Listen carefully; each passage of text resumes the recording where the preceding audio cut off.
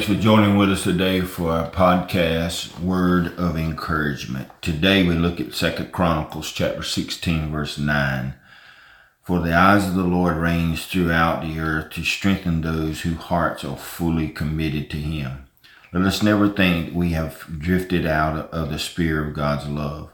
We read in His Word that His eyes range throughout the earth in order to help those who put their trust in Him. The Lord always knows who places their expectations in Him. He shelters them in times of danger and helps them handle temptations and problems and comforts them in their sorrows.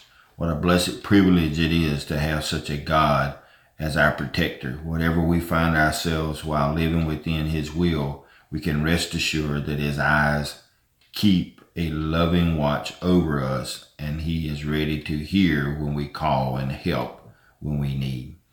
May God bless us as we give Him the glory and praise. Thank Him for never forsaking us, and we can always put our trust in the Lord.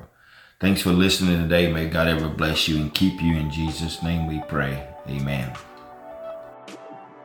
This podcast was produced by Turning Point Ministries. Our mission is to saturate the world with the life-giving power of Jesus Christ. We need your help to do this. You can support us by going to tpworship.com and click on the Giving tab. Follow us on Facebook and Twitter.